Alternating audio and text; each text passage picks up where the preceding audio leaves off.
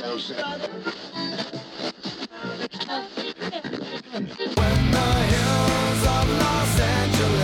Los Angeles, I'm and most Hollywood nights. She goes to California, oh, California. What you say about Los Angeles? LA got the people saying,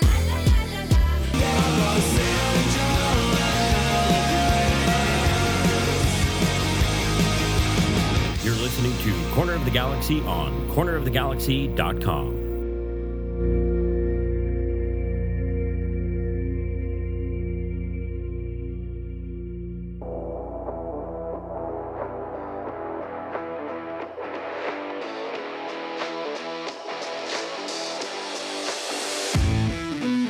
It's time for another episode of Corner of the Galaxy from the Box, the show that gets you behind the scenes of the LA Galaxy and into the minds of soccer reporters and MLS experts. Your hosts for the day are Corner of the Galaxy's Josh Gessman and LA Times soccer reporter Kevin Baxter. Let's start the show. Hello, everybody, and welcome to Corner of the Galaxy from the Box on cornerofthegalaxy.com. I'm your host, Josh Gessman, coming to you on a Monday, October 9th. LA Galaxy coming off of a 5-2 defeat at the hands of Minnesota United. Maybe you watched it. Maybe you didn't. We're going to talk about that a little bit. And, of course, the LA Galaxy eliminated from postseason contention. Didn't even get a chance to play there. I always tried to figure out a way to say that makes it seem like the LA Galaxy don't get to go to the dance. So they got no dance. They didn't even get invited to the dance. There is no dance. Galaxy out of the playoffs, third time in 4 years. We'll talk about that as well as we go. And because this is the only show this week, because I'm out of town this weekend, we're going to talk a little bit about the RSL game too and sort of get you what to expect. But obviously lots of postmortem to be done to help me do all that. We're glad to have him back. It's Kevin the Panda Baxter. Kev, how you doing, buddy? Hey, the season is not all the way over yet. We still have Fan Appreciation Day coming up. I have stats for Fan Appreciation Day, by the way, because I keep Fan Appreciation Day stats in case there is a game that matters and you want to know how they've done in Fan Appreciation Day. And it's not pretty. It's not something I would suggest everybody look at. But funny enough, Kevin, we talked about this, I think, last time. It's one of those things that we see. The Galaxy have been good and then they've been bad. And then recently on Fan Appreciation Day, they've just been atrocious. So if you're headed towards that Dallas game, we'll see how that. Well, here's a couple trivia questions for you then. Ricky Puig has missed 3 games this season, 1 with the suspension and 2 with injury. What's the Galaxy? How many games of those 3 have the Galaxy won? 0. That's right. They're 0 for 3 without Ricky Puig. Here's another question for you. Yes. Toronto has already clinched the golden wooden spoon. The golden spoon. I like that. Is that the yogurt? Yeah, well, there's the yogurt. Yeah, Yes. There's a couple of them around here. So, right. They have already clinched the wooden spoon. Do you know who has the highest payroll in MLS? Toronto.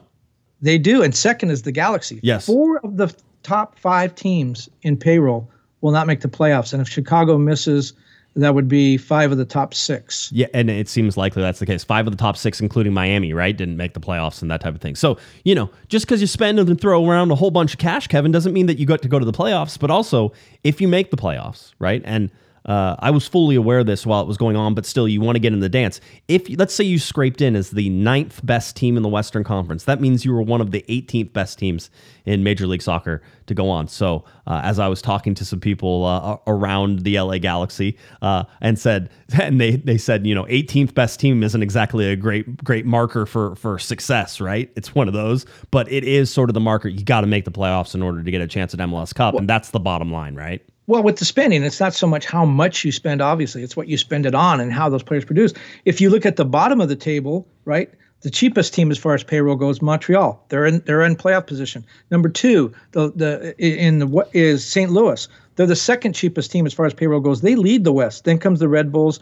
After them, Orlando, second in the Supporters' Shield. They are the 4th from the bottom in terms of payroll. Mm-hmm. Real Salt Lake in the playoffs. Minnesota is a contender. All the teams at the bottom are in the playoffs. All the teams at the top are going home early. It certainly seems that way. By the way, I had the chart pulled up for you. Did you see? We didn't even talk about that, and I already had the most expensive to least expensive team. How much people play? So they have that. That was Tom Bogert had put that out earlier today as well, which is why I clipped it and have the chart. But he was like 4 of the top 5 spending teams missed the playoffs, 5 of 6, including Miami. Whenever Chicago doesn't make it as well. That's just proof that great minds think alike, and I don't know why you're on the same wavelength as me. If that's the case. No. It's that's certainly not it. But let's can we talk about this this game a little bit before? I know we want to. Everybody wants to jump to postmortem and look at the season, and I understand why people would want to do that. It's just that the season's not over yet, and there's time to do that. And trust me, there's a whole off season to be able to talk about this stuff as well. But there is obviously a reaction, and we will talk a little bit about what happened this season, I think, and sort of what needs to change and how things sort of came about. So we will do that. But this game was strange even to begin with, because this game, as we were getting ready to go, there started to be rumblings on Twitter, Kevin, that this game would not be played on Apple TV, that Apple TV was not going to have it because there was a strike of I think it was the video board technicians and the people who operate inside the stadium for Minnesota United, who are not Minnesota United employees. They're a union, and they were striking for healthcare and some benefits and stuff like that. I think 4 of the 6 camera operators, which you pointed out, right, dealt a real blow to any attempt at doing a decent VAR. Well, so apparently, this is sort of an outside look because nobody really wants to talk about this, but apparently what happened was the camera operators decided to honor that strike, right? So it wasn't necessarily the camera operators or the that were part of that, but they were honoring the strike that was going on for the operations guys who were at the stadium, and that's when you lost all of your cameras. I think you only got one camera, Kevin. I think it was a single angle, like the whole time. It was atrocious, and I have to imagine that they got somebody who doesn't necessarily do cameras all the time. They had to find somebody who was non-union and the whole deal. But the fact that every other game in the league was played on Apple TV, and every other game on the league had the minimum number of cameras plus whatever extra cameras, Apple/MLS puts in, except for the LA Galaxy and Minnesota, is, in my mind, a tilted field that I don't like. And I certainly think that there were chances, and there could have been, although we don't know because we can't see the replays, there could have been chances for offside. There could have been replays. There could have been a whole litany of things that could have been reviewed, but couldn't have been because there was only a single wide angle played from above. And I don't know about you, Kevin. I don't know if you watched it religiously, and I watched it. We ended up having to watch it on MLSsoccer.com. They put it on the front page. But I feel like I almost didn't watch the game because of how you sort of had this standoffish view from up top, and that was about it. It was a very weird way to watch a game. It felt like it was 15 years in the past almost. No, yeah, it felt like, remember how we used to watch US Open Cup games? Yeah. Yes. On streaming, and they'd be like at a high school stadium, Yep. and the camera would be like a drone, for like if 6 miles away, it'd be from the space shuttle or something. Yeah, that's kind of what it felt like. Yeah. Yeah, it's not good. By the way, Lasso's optimism, we said you're like the 18th best team if you make the playoffs in the 9th spot and the whole deal. And he goes, so how about 19th? It's like, what about the teams that are on the outside? And really, I certainly think the organization sees this as a huge sort of massive failure to not make the playoffs. While there's reasons for that, and certainly I think if maybe they made some better choices, we can talk about that. But anyway, this whole thing going in, so now you don't have the cameras, now you don't have the same thing. I don't think they had the announcers were different. I think we had to work with whoever the Minnesota United announcer was, and I think it was maybe a radio guy who had come in, or they brought somebody in last minute because usually it's not a single person booth. So that was different. So already this game felt like it was almost out of reach or out of touch just from how you're watching it. You're already watching it differently than everybody else is watching games. I know there's people who couldn't even find the game. I got yelled at multiple times that night on Twitter for tweeting out a link to the game because that was apparently crossing a picket line, which I said I'm trying to cover a sport, so I will do that in order to try and get that, because audio doesn't help. Although with as bad as sort of the camera angle was, maybe audio was the way to go as well. You know what else was weird about that is going into that game. Yes, that game mattered, but it almost didn't matter if FC Dallas had won, and they were playing Colorado at home, and that game never happened. Yeah, that didn't happen, right? And so we didn't know about that. The really crazy thing, and I got crap for this because people don't understand how these things actually work, was the Galaxy were not eliminated whenever they lost against Minnesota United. That's not what eliminated the LA Galaxy. there was scenarios in place where if the LA Galaxy lost and San Jose had beaten Dallas and RSL had beaten Sporting Kansas City, that the Galaxy could have been playing this weekend for something that counted, right? And at one point, it almost felt that way whenever San Jose went up 1-0 on Dallas at home. So we were watching those games to sort of see. Now, unfortunately for everybody, Real Salt Lake got a red card in like the first couple minutes of that game and ended up losing, I think, 2-0 or 3-0 to Sporting Kansas City on that. And that also would have eliminated the LA Galaxy. But we had to wait. And as we got done with the game, watching the LA Galaxy, we had to wait. And then I flipped over whenever I was waiting for the press conference, Kevin, to watch the Dallas and San Jose scores to sort of see if that changed anything. And would San Jose have scored late in that game, then the LA Galaxy would have been alive until that Sporting Kansas City game, which was already 2-0, and there was no coming back from that against RSL. But you would have had to wait for that to eventually eliminate the LA Galaxy. So, as much as we build it as a must-win, and because there were conditions in there that the Galaxy, if they won, would have survived to this weekend, right? And so you would have been able to play another game to at least survive to the weekend. Because that was there, it was one of those where there were certain scenarios that if the Galaxy lost, they could have stayed in. So it was one of those where you have to watch the conditions of everything that happened. Bottom line, though, the LA Galaxy blown out of the water 5-2, trying to chase their tails around stuff. Transition defense non-existent for most of the game, and then the Galaxy did something they love to do, Kevin, which is give up the first goal. And they've done that a tremendous amount of times this year. Tremendous amount of times. What's their record when they do that? Not good, I guess. Let's pull it up. It is the Galaxy are 0-12-6 whenever they allow the first goal. They've allowed the first goal in 18 of 32 games right now. So 18 of 32 games they've allowed the first goal. They have never once come back to win a game when they've given up the first goal. Well, and let's be honest too. I mean, we've been talking about this playoff scenario. Do they have a chance? Yes, mathematically they can do this, that, and the other thing. The Galaxy, because of injuries and just the long climb to sort of get out of 13th place, which they never did. Their last 5 games, the last 6 games, they give up 20 goals. They gave up 61 goals this season. It's the worst in MLS. And a third of those goals came in the last 6 games. I was going to say, if you go back and you can look at it, so the 4 goals, 3 goals, 3 goals, 3 goals. The only game where they didn't give up more than 3 goals or 3 goals or more was the game against Seattle, where they gave up 2. Right. And then they gave up 5 against Minnesota. Yeah, it's tremendous. If you look on the chart, and we have it up here, anytime they give up 3 goals or more, I highlighted in red. Right. And so you can see the time. There was a nice gap in the middle of the season where the LA Galaxy were giving up 1, 2, but they weren't scoring any goals. Right. And we had talked, I think, Kevin, about the offense and sort of where the offense sits and how the offense has to score more goals. An incredible thing has sort of happened down this stretch, which is that the LA Galaxy offense is basically on par with last year's offense. They've scored so many goals down the stretch that they're now, and they were 15, 20 goals behind everything. If you go and look at their goals right now, and we can sort of take a look at it over the years, but right now they're projected to score 51 goals this season and give up about 65 goals, right? The record is 67, and that was 2017. Yeah, the only thing I would say that is if you look at 2020, which only had 22 games, I think, they were on pace to give up 72 goals or 71.1 goals, right? So that's sort of, if you throw that into there as well. 2020 was a disastrous year, and I think it gets obviously sort of excused because of COVID, but that's sort of what it is. The 51 goals, though, Kevin, if you look in 2021, they scored 50 goals, right? So if the Galaxy got up to 51, they would be right around where Greg Vanney started whenever they came in. So 50 goals, 58 goals they scored in 2022, projected to be 51 goals right now. And then the 65 goals basically that they're projected to give up this year. And if we're talking about projections and where they sit, and I know you didn't want to get in a long discussion about this, but I just want to, I did this research, so heck, I'm going to use it. They're at 8 wins right now with 2 games to go. 8 wins matches the lowest in a non-COVID season. They did that twice, 2017, the last time. Right now they're at 1.09 points per game.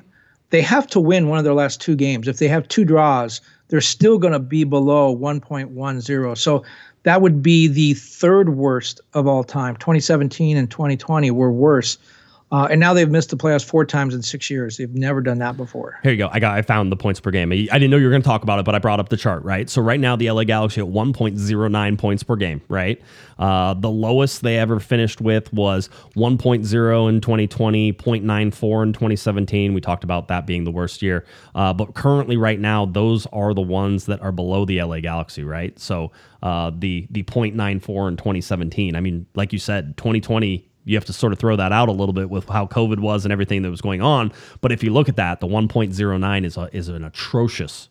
Yeah, and they have to get beyond 1.10. They need a win in the last 2 games. 2 draws not going to do it. Okay, so they need to win, and they're going up against RSL, who's in a playoff fight and everything that they sort of have, and for positioning and all that fun stuff, and then Dallas, who's hanging by a thread, right? So they're right there as well. There's going to be 2 really difficult games, and I don't know. It feels like whenever you give that much effort through the stretch, and if we go back to the game a little bit, I'll say that I thought that this team was tired, that they didn't have the players that they needed. There was nothing left of this team whenever they sort of went into that second half in Minnesota.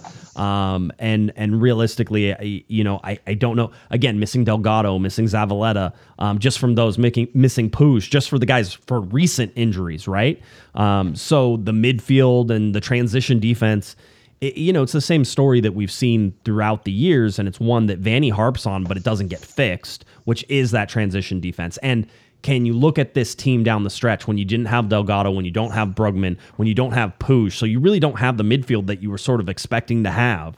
And you look at the transition defense, and you talked about all those goals they gave up. I mean, this is, to me, is that right there. Whenever I pull up this chart and I look at where all those goals came late in, I see the injury to Caligari in there. I see Puig not playing. I see Delgado not playing. Quite honestly, Zavaleta may have hurt this team as well, not being able to go, because I'm not sure Alfaro was much better.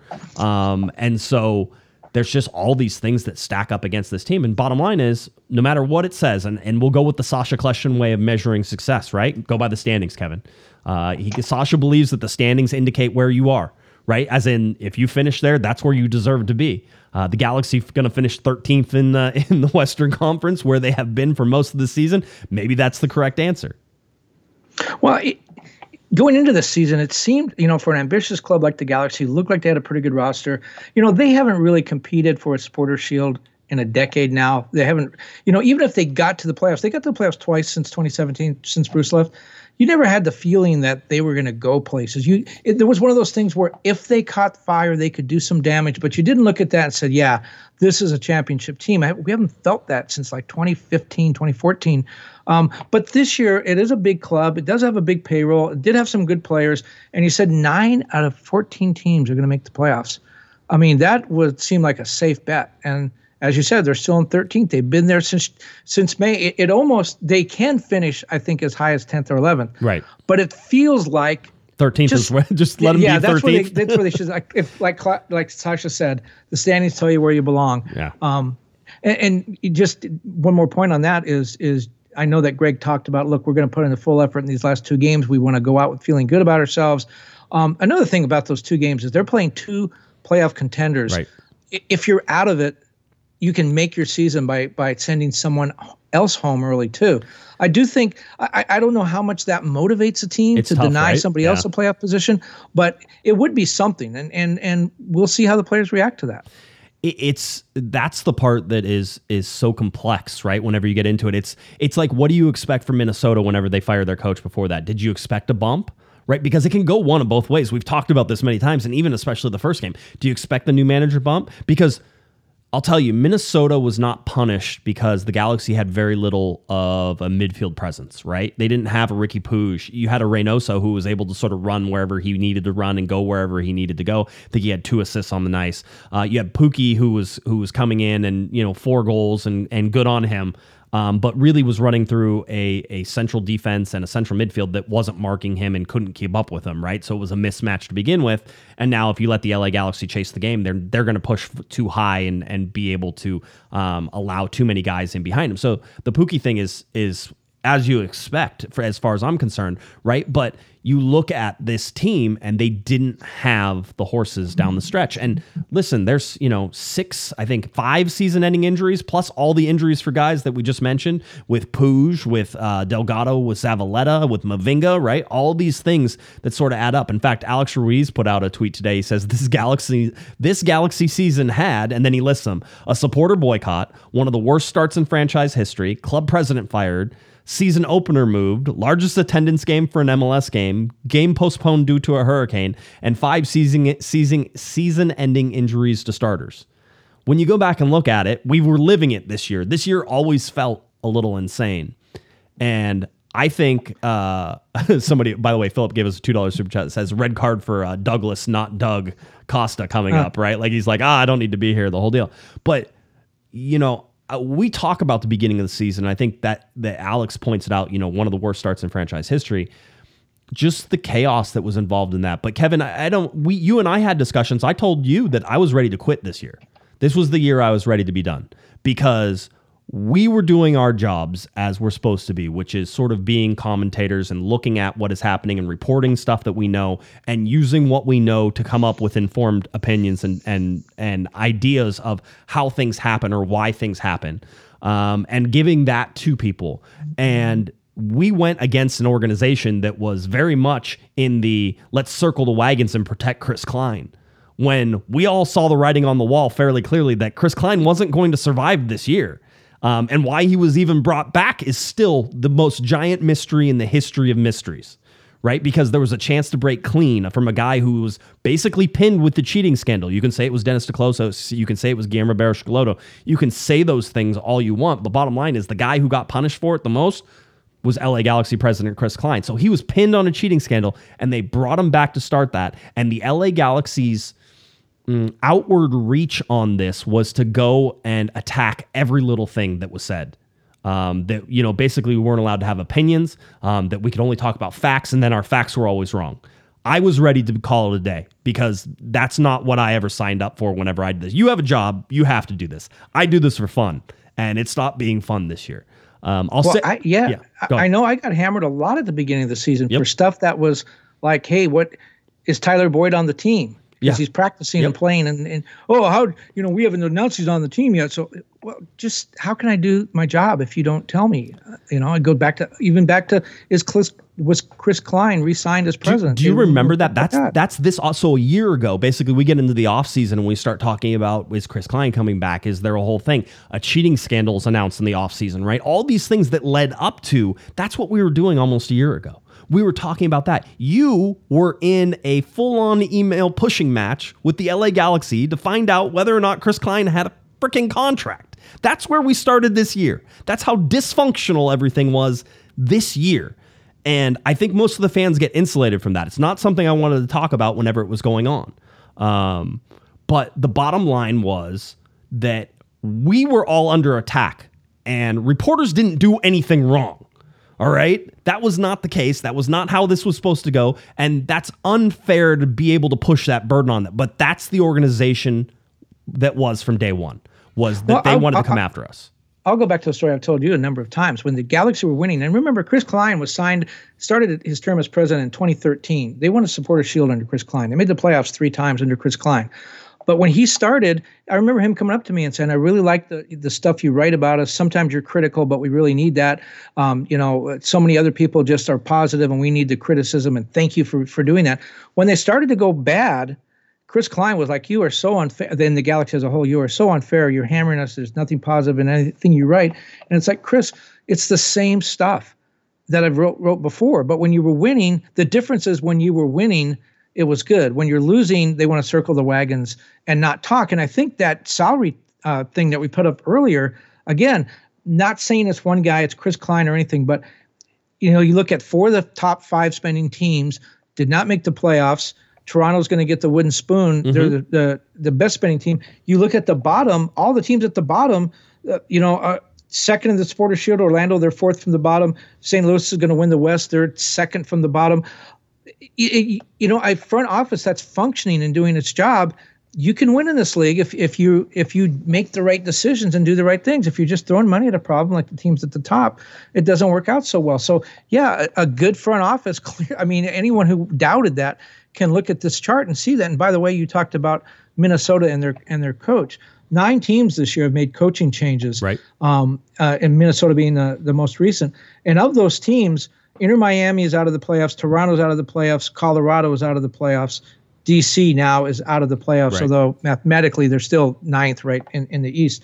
So 5 of the 9 teams that changed coaches, they're still in contention or have already clinched the playoff berth. So with some teams like Portland and now maybe Minnesota, maybe it can make a difference. Yeah, and listen, it's always our intention. Let me be very clear. It's always our intention, and Kevin, you and I talk about this all the time, is to be as accurate as we can with things. And fair. And fair. That's the part people don't understand. I know fans pretend like they would cuss Vanny out to his face, and it's like, no, that's not how we do things, and that's not fair. We will be fair. I will ask you a question and you get to answer it. It's not going to be an unfair question. We've never asked an unfair question in the 15 years that we've been on here. We like to have fun with people, and that's fine. But whenever it comes to being serious, if Greg Vanny came on right now, we'd very clearly ask him, hey, do you have a contract for next year, or are you coming back? What changes do you think need to be made to the team? Are you still the best guy for this team? Those are perfectly fair questions that we've all asked over those years, right? And so those are things that you can ask and do, but I know there's some people who are like, you didn't call him a bad word whenever he was talking to you. Can you believe it?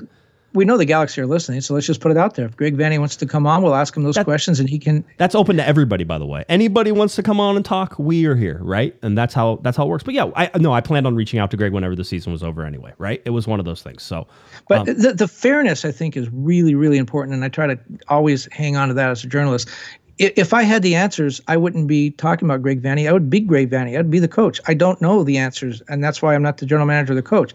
But I can point out things that I see from my perspective. I just really need to be fair. That doesn't mean sometimes you can't have a little fun with it. Sometimes you can't be a little, a little saucy, a little sarcastic. That makes it interesting. But are you fair? These people do this for a life. This is how they feed their family. Yep. No, and I think it's only fair that you're but the other thing that I think people don't often get is that you use this, I use this.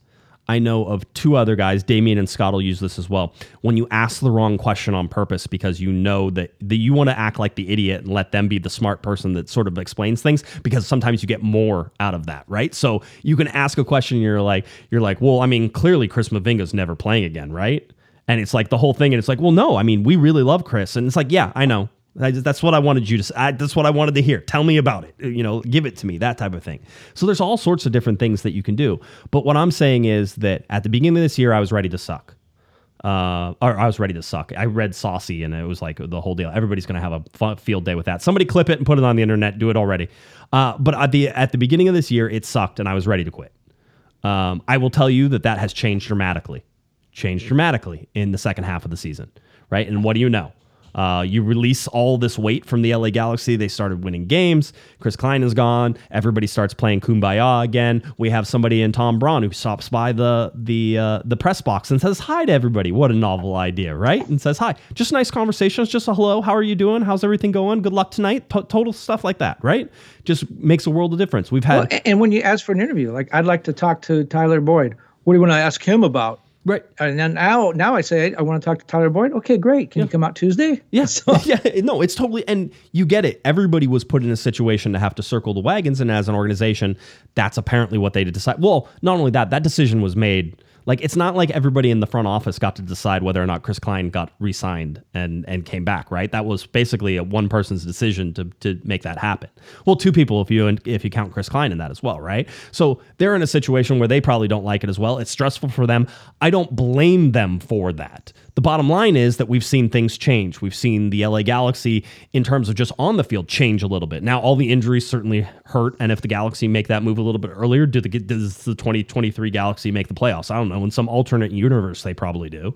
But those were decisions that were made that were wide-scaling and wide-reaching, and had real effects on the team throughout that first part of it. And I think Alex's tweet sort of sums up all of the things that have happened this year.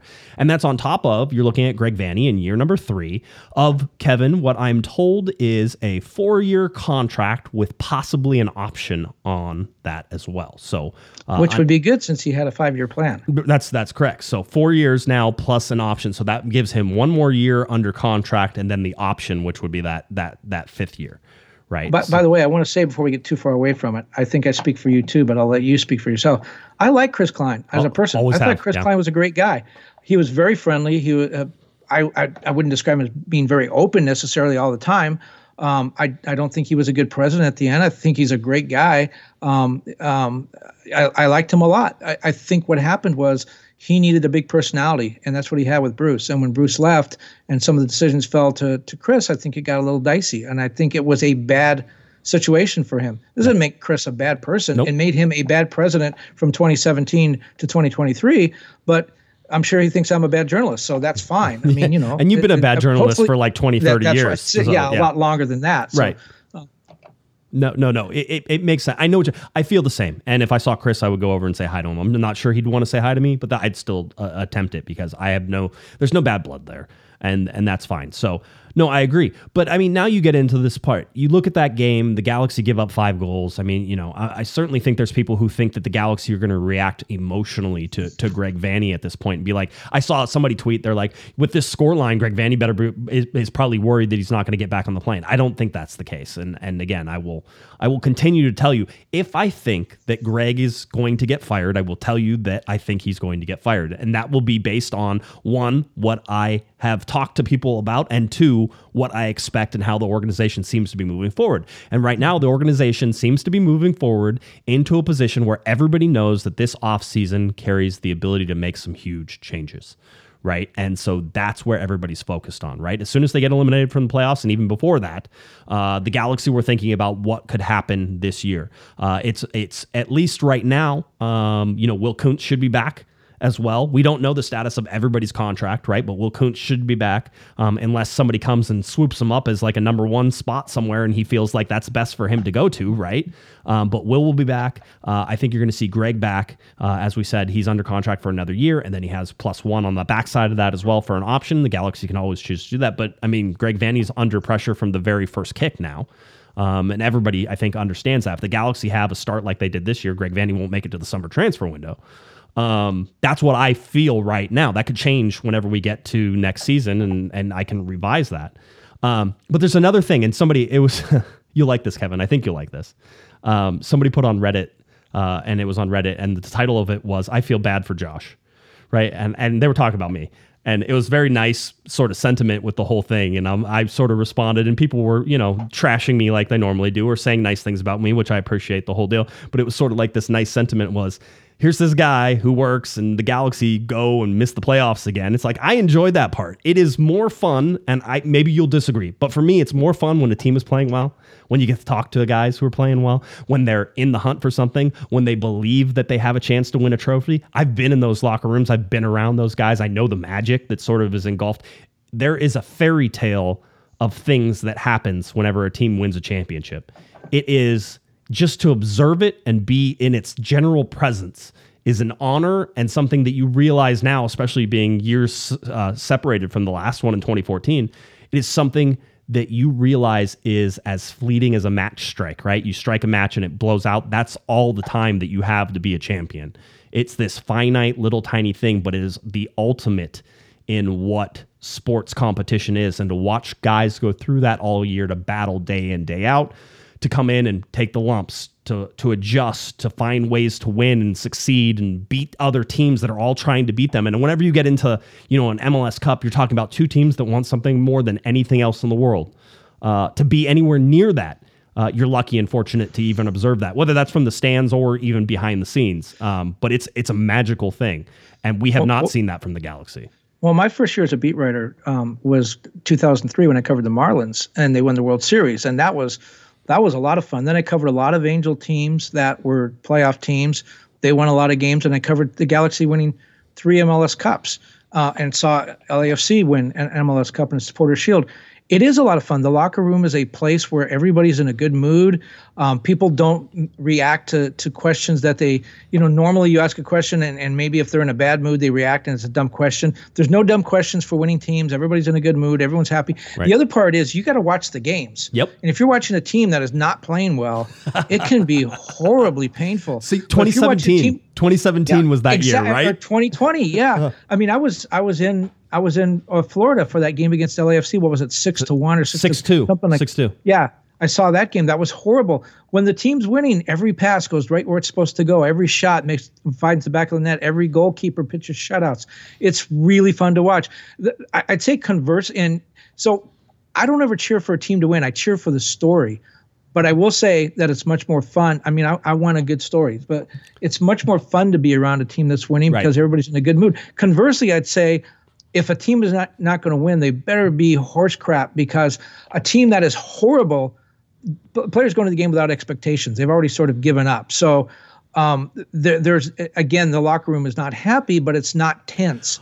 A team that's fighting to get in that playoff berth, there's a lot of tension and people want to play. And what do you mean by that question? Because everyone's on edge. So either win everything or be a wooden spoon team. The teams in the middle are the ones that are really hard to cover, I think. No, there is. And I always find it's funny that, like, reporters are very good at matching the mood, right? Like, if the Galaxy just won a big game and there's no pressure and everything's good, like in the press conference, it's a lot lighter. You can joke around a little bit. You can have fun. They lose the game, especially like if they get punched in the gut at stoppage time. Like whenever I was talking to Greg and those guys in Seattle after the game, there's some mood. I'm not this animated whenever, hey, Greg, tell me about the game. Like that's not how you ask the question. It's like, hey, tell me about the game. And, obviously I have to feel like you guys got punched in the gut there. What did you tell the team? Those types of things.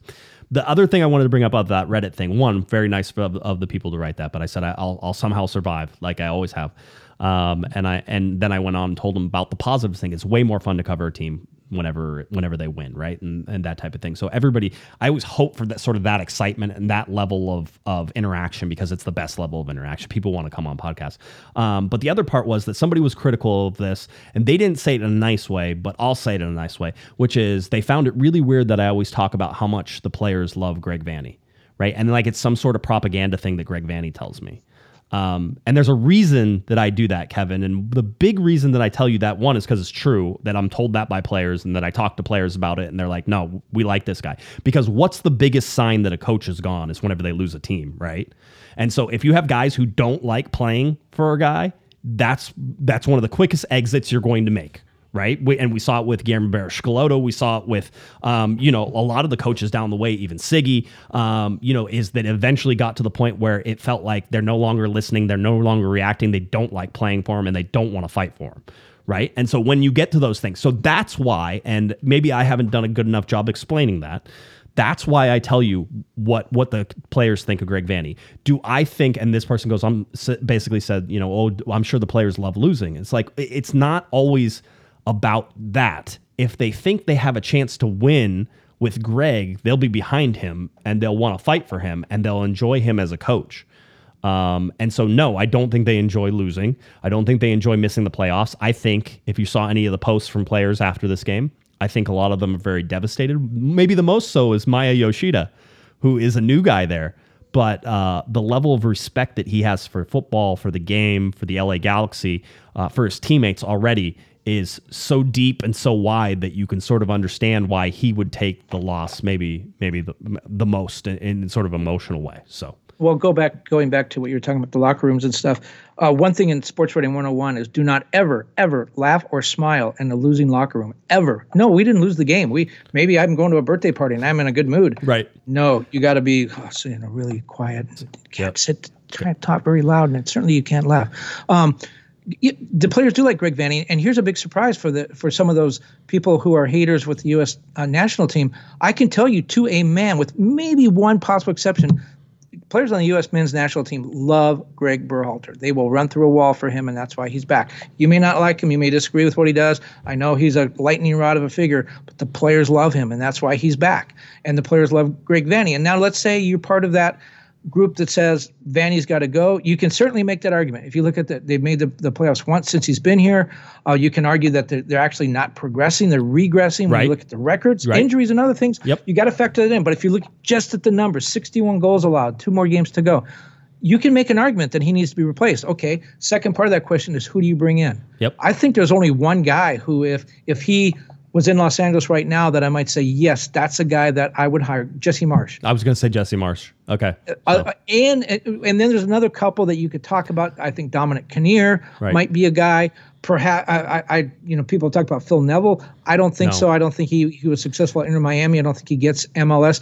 But if people were saying Adrian Heath, by the way, somebody said, oh, well, Adrian Heath just got fired from Minnesota and they made the playoffs, I think 2 of their last 3 years, right? So it was one of those. It's like, and they have a chance still to make the playoffs this year as well. But that he got fired. So people were saying that, but I agree with you. I don't think that's the right fit. And also you have to understand, if you hire somebody like Jesse Marsch, who's a world builder, right? He's not just a team builder. He's a world builder. This is a guy who's going to build everything to his liking. He's all the analytics, all the things are all going to be to his liking. That you're talking about a drastic style change. You're talking about a complete rebuild of all the infrastructure that the Galaxy have sort of finally put in place. And Kevin, let's reiterate this. You and I have talked with almost every coach that has been here, and every single one, after this is post Bruce, right? After every single one talked about the lack of infrastructure, the lack of scouting, the lack of everything that Greg Vanney has been putting in place. So if you wanted to do something with Jesse Marsch, you could. You're just going to rebuild from square one, and not the square one that everybody thinks. It's not just, oh, we'll just bring Jesse Marsch in and he'll just give them a clean slate. No, there's players on this roster already. Do they fit Jesse Marsch's style? No, they don't. So how are you going to do that? So there's going to be lots of trades, lots of things. You're talking about complete revamp. The Galaxy have played this game how many times? Since Bruce left, right? So you had Analfo, you had Kinnear in there. Going to go young. Remember, we're going to go young. Academy. Yep. Exactly. Ziggy. We sign. The team signs Dos Santos the day Ziggy starts. So now all of a sudden we're not going with the academy. We're bringing in players from Spain. Right.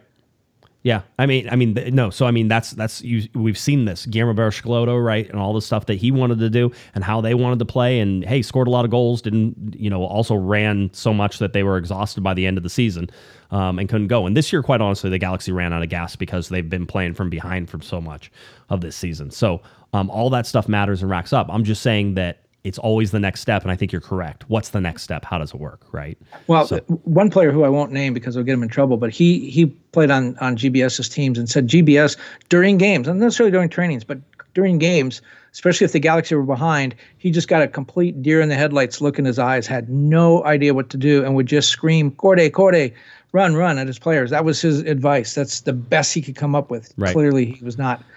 He was overmatched. Do we want to get into our foundational discussion now? Yeah, or do you want to? Yeah, I think we should. There's one question, though, and Alan asks it. He goes, so we just let this fester, right? So you just let Greg Vanney have another year. Here's why that's not a horrible decision and why it's one I expect the LA Galaxy to take, because you're looking at the progression of all the infrastructure that you had. You're looking at the transfers that the Galaxy have made recently that maybe have fit sort of the style or the types of guys they want. You look at the fact that it's probably unlikely. And this is one of the questions I definitely want to ask. With all the injuries, are you worried about sports science? And will you be looking at that, right? And there's also some evidence, and certainly I know some athletic trainers who are not associated with the LA Galaxy who would say, listen, most of these injuries that you had were freak in nature. Like there's stuff that happened this year that shouldn't have happened all at once, and it did. Greg Vanney even alluded to it afterwards, after the game. I don't know if it was this game or before. He said, I had one like ACL injury in all my time with Toronto, and this year I had like 3. Right. And he goes, he goes, and yes, you would look at sports science, but again, Chicharito's injury is about reaching too far, right? Like is going too far. He tried to reach for a ball too far, and you could see when it popped. Cáceres got kicked in the kney and shattered his kneecap, right? I think Caligari was a non-contact injury. Just went down and he went down. And you can't sort of, at least some of the trainers I spoke to says not necessarily overuse or a fatigue injury. Even Jalen Neal is so young that type of injury is more prevalent in younger players as they're developing, as they're playing a lot of minutes. That was, he played with the youth national team as well. So he had a lot of minutes. It wasn't Greg Vanney overworking him, right? It was those types of things. So, but they had Leagues Cup, they had US Open Cup. The Galaxy, arguably, I haven't done the math on this yet, but it's been true of almost every other MLS team. Galaxy played more games in a shorter period than they ever have in their franchise history, and they had a short roster for most of the year. Right. I think Greg Vanney would not make this argument. Greg Vanney would not say what I'm about to say. Right. Greg Vanney would say the results are the results, and I didn't get it done. That's what Greg Vanney would say. What I'm going to say is, he's been here 3 years. The first year he made the playoffs, or first year he almost made the playoffs. Right. It was a freak penalty call. They should have made. Yeah, they should have made the playoffs. They should have made the playoffs. They Were didn't. Were they going to win? Were they going to win? No. No. But they should have made the playoffs. That would have been a successful season.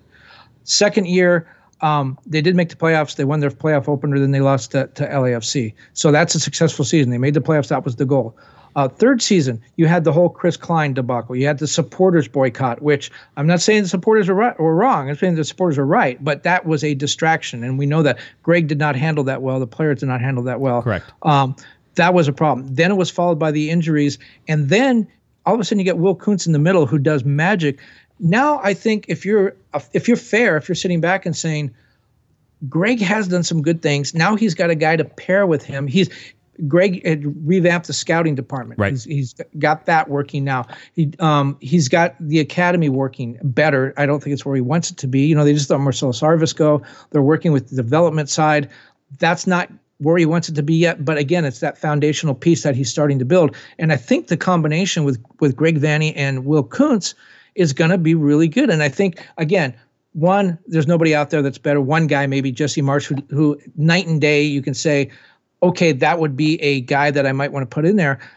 Part of the thing with firing a coach is, do you have somebody to replace him? And if you don't, then stay with what you have, unless there are problems in the clubhouse, and there is not problems in the locker room. Not that with we've this seen. team. Not, we'll see. But now is sort of the time. If we were going to find out that people didn't like Greg Vanney, now is the time, right, Kevin? Because season's over now. We would start hearing those rumblings, and whenever people are unhappy, we usually end up hearing about it, right? I mean, when people are happy, we have to pull teeth to get stuff is going on. But we would hear about that now. You would hear about it when things were going bad. Remember, we talked about sort of the formation change and like the stuff at the beginning where Greg was playing two forwards and sort of acquiescing to what the players wanted, and there was some arguments there about whether or not that was the correct formation to play in. Those types of things. We heard about that. We knew that was there. Greg basically talked about those things whenever they're happening. But ultimately, it fell to the fact that they didn't have two strikers anymore and didn't have to worry about Chicharito and Joveljic playing together, right? And so, but now would be the time if we heard that. Sorry. Yeah, if there's any players out there that would like to let us know privately, we'll keep your confidence, and we'd like to know if we're, the chances of us being wrong at 50-50, right? If we're wrong, let us know so we don't, continue to make these errors and inform the fans incorrectly. But I do have a beef with Greg, and the beef is when he came in, he talked about a 3-year plan. I think it became a 5-year plan. I'm not sure how many years the plan is, but the first year, if you remember, he brought in Koulibaly, Grandsir, Raveloson, Cabral, the French connection. All those guys signed 5-year contracts. I think Cabral's was 5 years. They're all multi-year contracts. What Greg said at the time is, and he was right, the culture of the Galaxy is no longer there. We need to rebuild the culture. The best way to do that, bring in foundational pieces. A Bond came in with that group. Put those guys together, have them there for a long time, and then we will build the culture with them. None of those 4 players are here anymore. They're gone. So then the Galaxy decided they were going to build a culture in a different way. One of the things they did is they signed, and you have some different feelings on this. I have different feelings on your first part too. I'm just letting you talk. I like to see you dig the hole before I bury you in it. Go ahead, continue. Then they signed Araujo and Efrain and Alvarez to 4-year extensions, and they were going to be part of this foundation. Now, Dennis DeClosa did that. The good part of that was they locked those guys up. It was 2-part. If they stuck around, I think Dennis actually told me this. If they stuck around, they were going to be valuable pieces. If they didn't stick around, the Galaxy were going to get a lot of money for them, and they apparently did when they left. But again, the idea of we're building a foundation, we're putting these guys together. These are pieces that we want to sign long-term and keep around. All those guys are gone. And now you look at the team that contracts are expiring. We don't know. I don't know personally about extensions for all these guys, or options rather, but contracts are expiring for 15 players. The players you have coming back, you have Yoshida, who's 35, Mavinga, who's 32, Bergman's 31, Fagundes and Boyd are 28, Sharp is 37. He needs to sign an option. Yep. And that is not the foundation that Greg talked about. These are not guys that are going to be together long term. Yeah, they could win an MLS Cup next year, but that's not what Greg was talking about with his 3 to 5 year plan. My understanding is he was talking about rebuilding the culture going forward, that there would be a foundation for the Galaxy to rely on through good times and bad, which they don't have right now, and they did have before. So I just don't see this 3, 5, 1 year plan. I see the plan changing every year, which it has to. This is where I think you're totally off base. If you think you can put a plan together and you hold a team together for 5 years, you can't. Not in MLS, never been done. Right? Bruce used to have the problem every year, would turn over players like crazy every year to try and refill and retool and move guys around and find the veteran and bring the stuff. Was there. Keane was there every year. Omar was there You every just year. decided not to listen to the foundation. You just threw all the guys out you thought were the foundation because they came first. And of all those French players, 3 of them, Cabral they got rid of because he didn't perform. So they should have kept Kevin Cabral because he was the foundation. Again, let's put this in perspective, and everybody likes to forget this part. Greg Vanney was making those decisions without a scouting department because the LA Galaxy didn't have one, and he was coming off of a year where COVID was involved, where players weren't playing, and it was difficult to see guys play. Did he make an error on Cabral? 100%. Right? You shouldn't have given him a 5-year contract. I don't think everybody else was on 5-year contracts either. I think they were on 3-year contracts max. Raveloson was a very good player for the LA Galaxy who was here, and they turned him for a profit, and that worked well. Grandsir would have been here this year, and one of the biggest hits in the preseason was the fact that Grandsir didn't make it back and did not play on this team. If Grandsir was on this team, I think the Galaxy would have had more success early. But instead, they had to work Boyd into, and remember, Boyd couldn't participate in all the stuff he was supposed to, as we alluded to before, because of the contract thing that was going on with Turkey and them trying to clear that, and him eventually getting into the preseason later than he wanted to be. Right? So that was Cabral, that's Grandsir, that was Sega Coulibaly left for personal reasons after he got injured and said that he didn't want to be in LA anymore. So they accommodated that, and I think there might have been a disagreement on how to go about fixing him and all that sort of stuff. He went back as well. So you can't really blame Grandsir on anybody because they wanted to keep him. On the rest of them, I think they made good deals to move them on. But that's how this works. Your foundation right now, and this foundation you would have never seen because you wouldn't have known that Ricky Puig was available. You would have known that Gaston Brugman, but it's Puig, it's Brugman right now, it's Neal, right? It's Aude, because people think that Aude's a bust, but Aude's a young player. Aude in there. It was Caligari before he got hurt. It was Cáceres, and you would argue that you can't possibly have a foundation with a guy who's 36 or 37 years old, but every team does this. You bring in the veterans to put around do you remember the starting back line for the LA Galaxy whenever Cáceres was brought in? It was Caligari on the outside, young player, Neal in the central defense, young player, and left was Aude, young player. And you didn't want to put another young player in there because you needed somebody who was a veteran. You have to have mixes. Just because the mix changes doesn't mean you don't have a foundation. Who are the foundation players? Puig, Brugman, Delgado, right? Bond is, and people will, I love the fact that somebody just threw their phone across the room whenever I said that Jonathan Bond is a foundational part of this LA Galaxy. Has been. It's the second most appearances in LA Galaxy history for a goalkeeper behind Kevin Hartman, who's the goalkeeper coach. Right? So there are these teams. You just don't want to look at those guys and you think because they brought in 4 guys that has to be the foundation. And listen, Greg Vanney has to talk about this every single year. They bring guys in, they change things over, they do things. I don't care if it's not Greg Vanney. Any coach that comes in has to adjust in Major League Soccer. That's why the good ones do and the bad ones don't. Peter Vermees adjusts every single season. Yes, he has a foundation. Yes, he moves parts and pieces around. The Galaxy haven't had the infrastructure in place to be able to do that. Until now. Okay, what's their culture? What do you mean? The Galaxy had a culture under Bruce. LAFC has a culture. Philadelphia has a culture. Does that mean that they win? So is that what you're trying to say, that they win? Is that what the culture is? Because I see a culture established with the LA Galaxy. They just haven't won under that culture. What culture is not a style of play? That's what I'm asking. Seattle has a culture. There's a way that they do things. You're just naming teams that win. That's what. No, they have a culture. When you look at Seattle, they bring in players like Rui Diaz. Right. They bring in no name players that work hard, that are sort of journeyman type players. Right. They come in and they become stars in Seattle's system. Right. Philadelphia produces through their facility, sells players, sometimes brings players in, a lot like certain teams in Spain, like Sevilla. They build through their academy took them almost system. 7 or 8 years under Jim Curtin. Correct. They have something which they build young. It's like FC Dallas. Let's talk about a team that's not winning. FC Dallas has a culture, right? They promote from their academy. They come in and they usually get young players from South America or Central America that come in and they sort of exploit those things. What's the culture for the LA Galaxy? It's the same it's always been. What is it? Which is high price talent, right? So you had Chicharito, you have Douglas Costa, you have guys like Ricky Puig. So you have the stars, and they're backed up by journeyman workers like Brugman, like Cáceres, right? You have young guys now that they're inserting into that. That's fine as a culture. The culture for me was more that the LA Galaxy stopped thinking that they were the best team ever in the history of everything because they won 5 MLS Cups.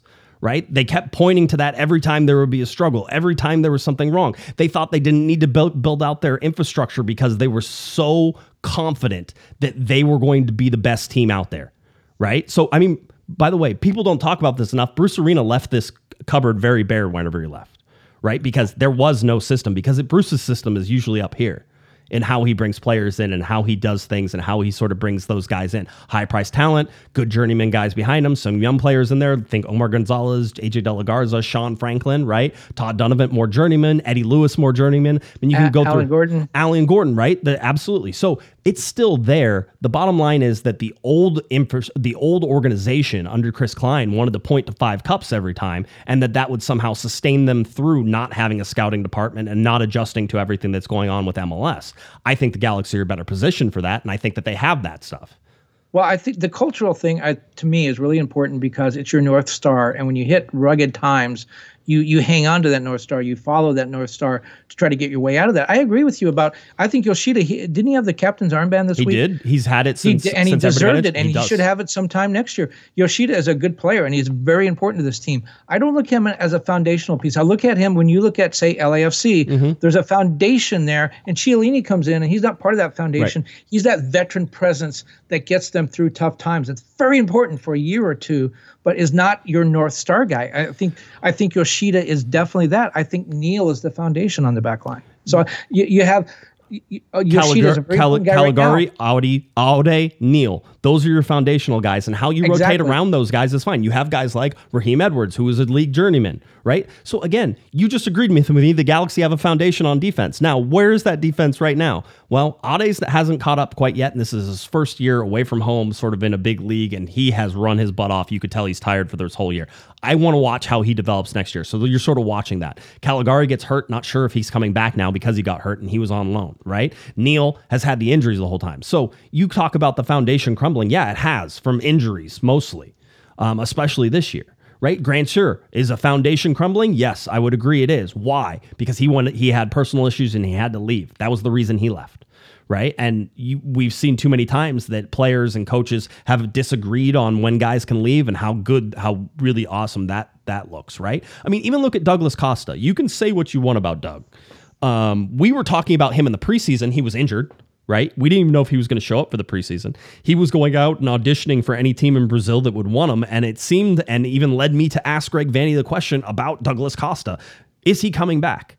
Right? So do you want to talk about a good coaching job that Greg Vanney did? Douglas Costa has meant something this season. And whether that's Doug who decided to finally show up or whether Greg Vanney was able to get him through that, right? That's a foundational piece that should have been here for the last 2.5 years, right? And he didn't show up. Now, was it a bad choice? Yeah, it was a bad choice. I certainly think that, right? With all the injuries that he had and all the stuff. But look at the performance that he pulled down. You can't say Douglas Costa didn't care when he was coming down the stretch this year. And I think that's one of those guys, from my conversation with Greg, that Greg didn't necessarily want. He wanted Pavone for that spot, and they got Costa. We can talk about that all we want, but I don't think Greg looked at him as being a foundational piece. 2 other guys I would throw out there that I think could be foundational pieces for 3 or 4 years, because I see them as being guys who will do what they're told, who are valuable, who have talent and experience, and put their ego aside. I like Boyd and Fagundes. They're both 28. I think those are guys that could be real important foundational pieces. But when you look at this team now, everyone talks about the spine, right? You go up the spine. Ricky Puig, central midfield, right?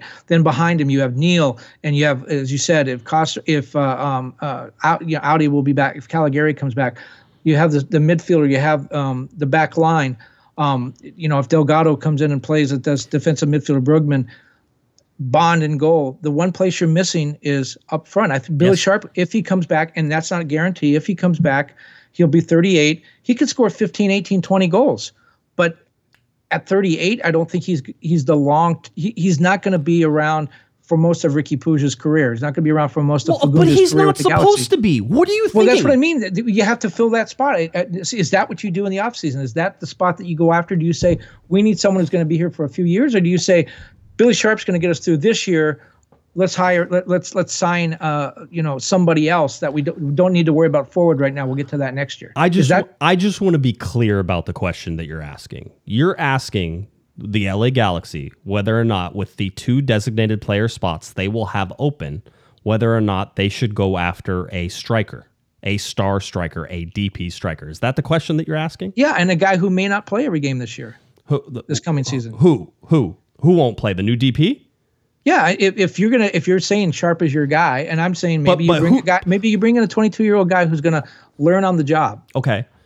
Which is what Ulitz was supposed to do. But who is saying that Sharp is the guy? You don't think he earned a shot at least to fight for the starting job next year? No. He's a journeyman guy who got brought in as a stopgap measure. Now, do I think he's valuable in so many ways? Absolutely. Do you have somebody off the bench? Does it give you a chance to move Joveljic if you want to move Joveljic? Yes, it does. Right? So you are able to do that. By the way, I don't think Joveljic is going anywhere, right? I think he stays. I think that you're going to see Billy Sharp sort of play the backup to the backup role. That in case of injury, break glass, Billy Sharp. Nobody in their right mind is thinking that Billy Sharp is the starter. And if he is the starter on opening day for next year, then something really happened that went sideways. And we don't even know if Billy Sharp's coming back. He's out of contract. He has an option, and he can decline. My understanding is he can decline that option, right? I don't know. It's a club option. It's a club option. He can't. So he has to come back because I think he played well enough that if he wanted to go back to England, play in the Championship or even League One, but that was too complicated for him, right? That was too complicated. That's what he said was he didn't want to play with anybody really if it wasn't Sheffield, right? And that was sort of the idea. That's why the LA Galaxy were an attractive thing to him. My whole point is that you're allowed to have guys who come in, let's say like Yoshida, let's say like Caceres, right? Let's say like guys like Uri Rosell, who come in and they fill a role. It's like Sasha Kljestan whenever he was here. It was like Victor Vasquez whenever he was there. You want to talk about big losses to the LA Galaxy? Victor Vasquez, Sasha Kljestan were big losses. Their leadership abilities, their abilities in the locker room, that's where Sharp comes in. That's where Yoshida comes in, right? Those guys can still be foundational in terms of they're going to be a foundation for you next year. This is going to be important. You're going to be play. If Yoshida is on this team next year, Yoshida probably starts the games, just like Caceres did. They are the same player. They went out and got the exact same copy of the same player that they wanted, which was a guy who could play center back, who's 38 years old, and who comes out here. If you think, I understand your argument where you're saying that the plan changes, right? And you're like, just tell me the plan, and then I can just follow the plan, and then everything works. But the plan always changes. You could have never suspected that you would be going out and shopping for the guys that you were shopping at the beginning of the year with all of the injuries that you have. That's how this works. You have to plug holes during the summer. You have to figure out, but what did the Galaxy say whenever they sign people this summer? We want guys either who are just going to be short-term, who are just going to come in and help us, or guys who can help us not just now, but down the road. They got guys like Cerrillo, right? They got guys like Fagundes. They got guys like Billy Sharp, who is probably this year and probably next year, right? That type of thing. And that's all you're going to get him. Same with Yoshida this year and next year. Right? That's all you're going to get out of them. But that's okay. That's how MLS is. You need those guys at those levels. You need to work it around. People talk about this team not having any depth, and I call BS. The problem is they have 7 or 8 or 9 guys out on injury right now, which is why you have no depth.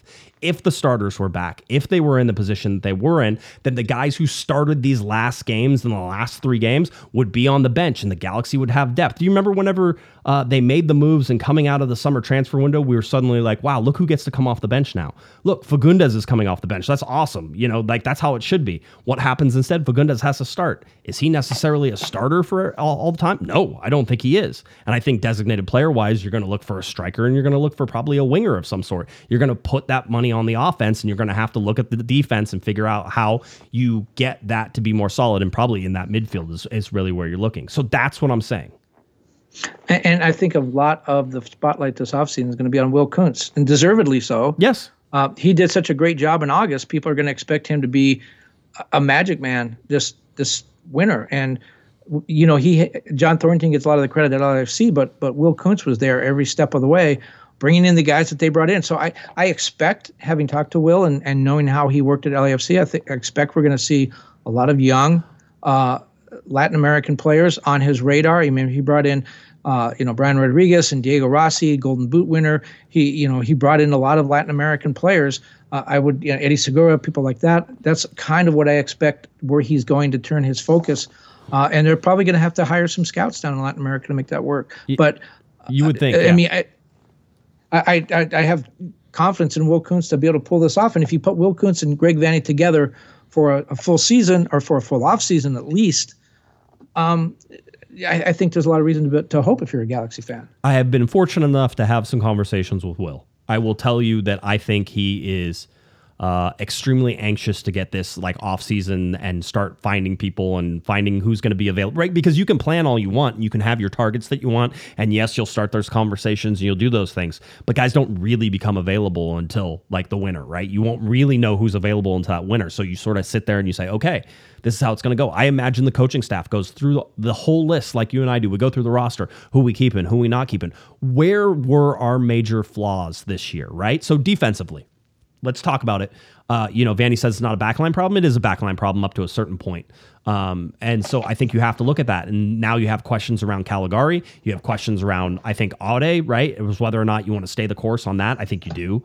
You have questions about Raheem Edwards. Is Raheem Edwards back next year, right? Those types of things that you could sort of do. And just because somebody's under contract doesn't mean that they can't be traded and moved and finagled for other pieces and those types of things. So those are the things. There is an evaluation. I believe that there's people smart enough in the room to be able to make those evaluations. I think Greg Vanney knows a lot of the reasons why the LA Galaxy were unsuccessful this year. And for whatever reason, he's going to find ways to plug those gaps, right? This is what this team, if we believe, and I will say that I do, if you believe that the LA Galaxy have made strides in the infrastructure departments, in that scouting, in the analytics, in all the things that you had, then you have to go about, and the Galaxy have to sit down and set up their model of what they want to do, where they were weakest, and how they want to go out and attack those weaknesses. And if they do that with Will Kuntz in there and the ability to sort of analyze themselves honestly now, then I think they have a chance to do it. If not, and if they make the same decisions that they've made before, Kevin, then it's the definition of insanity, doing the same thing over and over again and expecting a different result. I think in talking about the culture, and you said it rightly that the Galaxy culture throughout history has been signing big name players, going back to their first signing, Jorge Campos, through Chicharito, through Zlatan. I think that changes with Will Kuntz. I think Will Kuntz is going to have more of a Seattle kind of model. Mm-hmm. He's going to, and like, Al Marone in Atlanta, starting out the way Atlanta started out, right. I think he's going to go get a young, motivated, talented Latin American player who wants to play a couple years here and move to Europe. Mm-hmm. And the best player available, not the biggest name available. I think that is going to change a little bit. If someone of a big name becomes available, obviously the Galaxy will be the first team that player calls. But I don't anticipate that it being what Will Kuntz looks for. I think he looks for a young, talented player that fits the approach that Greg Vanney wants to play. Okay. I'm going to, again, just to throw all the rocks in your way. You're skating on the boardwalk. I want to make sure that you definitely eat it. So I'm going to throw all these rocks in your way. Why can't they have both? They have two DPs open. Why can't you have both? Why can't you have a mix? Why can't you have a big name? Why can't you have a Griezmann and then a young DP? That big name has to fit. Oh yeah. And I would argue that when they set up their team in 2018 under Ziggy, Zlatan was the best player of the Galaxy. One of the best players, maybe Robbie Keane was better. One of the best players the Galaxy ever had. I don't know that he necessarily fit that team. They made one playoff appearance. I think overall their record was 1 or 2 games over 500. He scored 50 goals in 54 games. Yeah. He was a great signing, but I don't know if he fit that team. And I'm just saying that, yes, if you have a opening for a winger and Anton Griezmann's available and he's the best player, sure. But what if you have an opening for a winger and Anton Griezmann wants to play center back? Do you go sign him and say, okay, you're a center back? No, I think you signed the best player to fit that position. I don't think Antoine Griezmann should be playing center back. I don't think that's his strong suit. But I think the Galaxy in the past have gotten I think you look at Giovanni Dos Santos and you look at Steven Gerrard are good examples.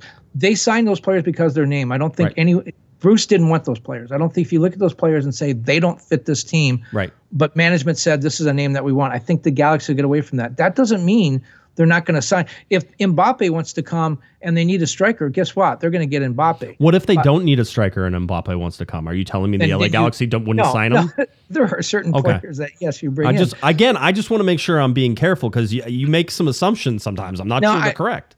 I think we can agree that Girard was brought in for his name. He wasn't brought in. He was brought in and made a DP because he's a big name player. I maintain to this year that if you don't sign Steven Girard, you're an idiot in that position.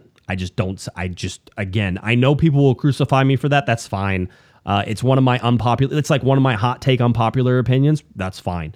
I think that that's an easy decision to make, and you absolutely sign him and you bring him over. Was it a great decision? No. Girard had some success when he was with the LA Galaxy. He wasn't a total bust, but he was pretty bad. I just remember whenever he was going to play Frank Lampard, right? And it was LA Galaxy in New York City, and it was Steven Girard versus Frank Lampard, and then they were both injured and neither of them played. It was a lot of fun. Well, I remember traveling with the Galaxy at that time when we still traveled, and every stadium we went to was just full of Steven Girard jerseys. Mm-hmm. And other teams told me, like Vancouver, I remember saying, man, our average attendance is like 12,000. We got 29,000 here, and they're all wearing Steven Girard jerseys. There was a Cudicini, remember when they signed him? That was a player that was a huge bust, but was a big name. Yeah. Well, here's my argument. And one, I think it should be pointed out because somebody in the chat room also said, hey, maybe more. It was Lasso's optimism. There is this rumble that there's going to be a fourth DP added to MLS as well. And if that's the case, then I'm really on board with mine and way against yours, which is you will get big names, you will get young players. I think the Galaxy, with what they're doing with Riqui Puig, I think this is the year you have to pay Riqui Puig more money. I think you make him a significant designated player. He's not going to be one of these like alternate DPs that can also be a TAM player. Although I guess if you really convinced him that he could be a TAM player again and you could drop it and then you get all these DPs, maybe that's a way to finagle things. But for me, I think you pay Riqui Puig this offseason. You make him a full DP, which then means the LA Galaxy, in order to keep their U22 players, right, would have to go and get a young DP. Well, if you have 4 designated player spots and you then would be searching for 3 of them, right, Ricky's your first, right? And then so you would have 3 other spots you could fill. There's no doubt in my mind that you go get a young designated player out there who can then make sure you keep all of your U22s, right? That's a really good, rare point on your behalf in that things are going to change this offseason. Too many teams have complained about this schedule and the number of games. There are going to be, I think, rather significant roster changes. I think you will see a 4th DP. I think you'll see more TAM money, and I think you'll see some major movement on the salary cap because they need to build out the middle of those rosters to play all those games. And I think when you look at where the Galaxy are now, Will Kuntz is here. He wasn't here last year. If you're going to make those changes and give somebody those extra weapons and that extra dollars, I'd much rather have Will Kuntz in making those decisions than some of the general managers and stuff on these teams that had high salaries and didn't make the playoffs. Right.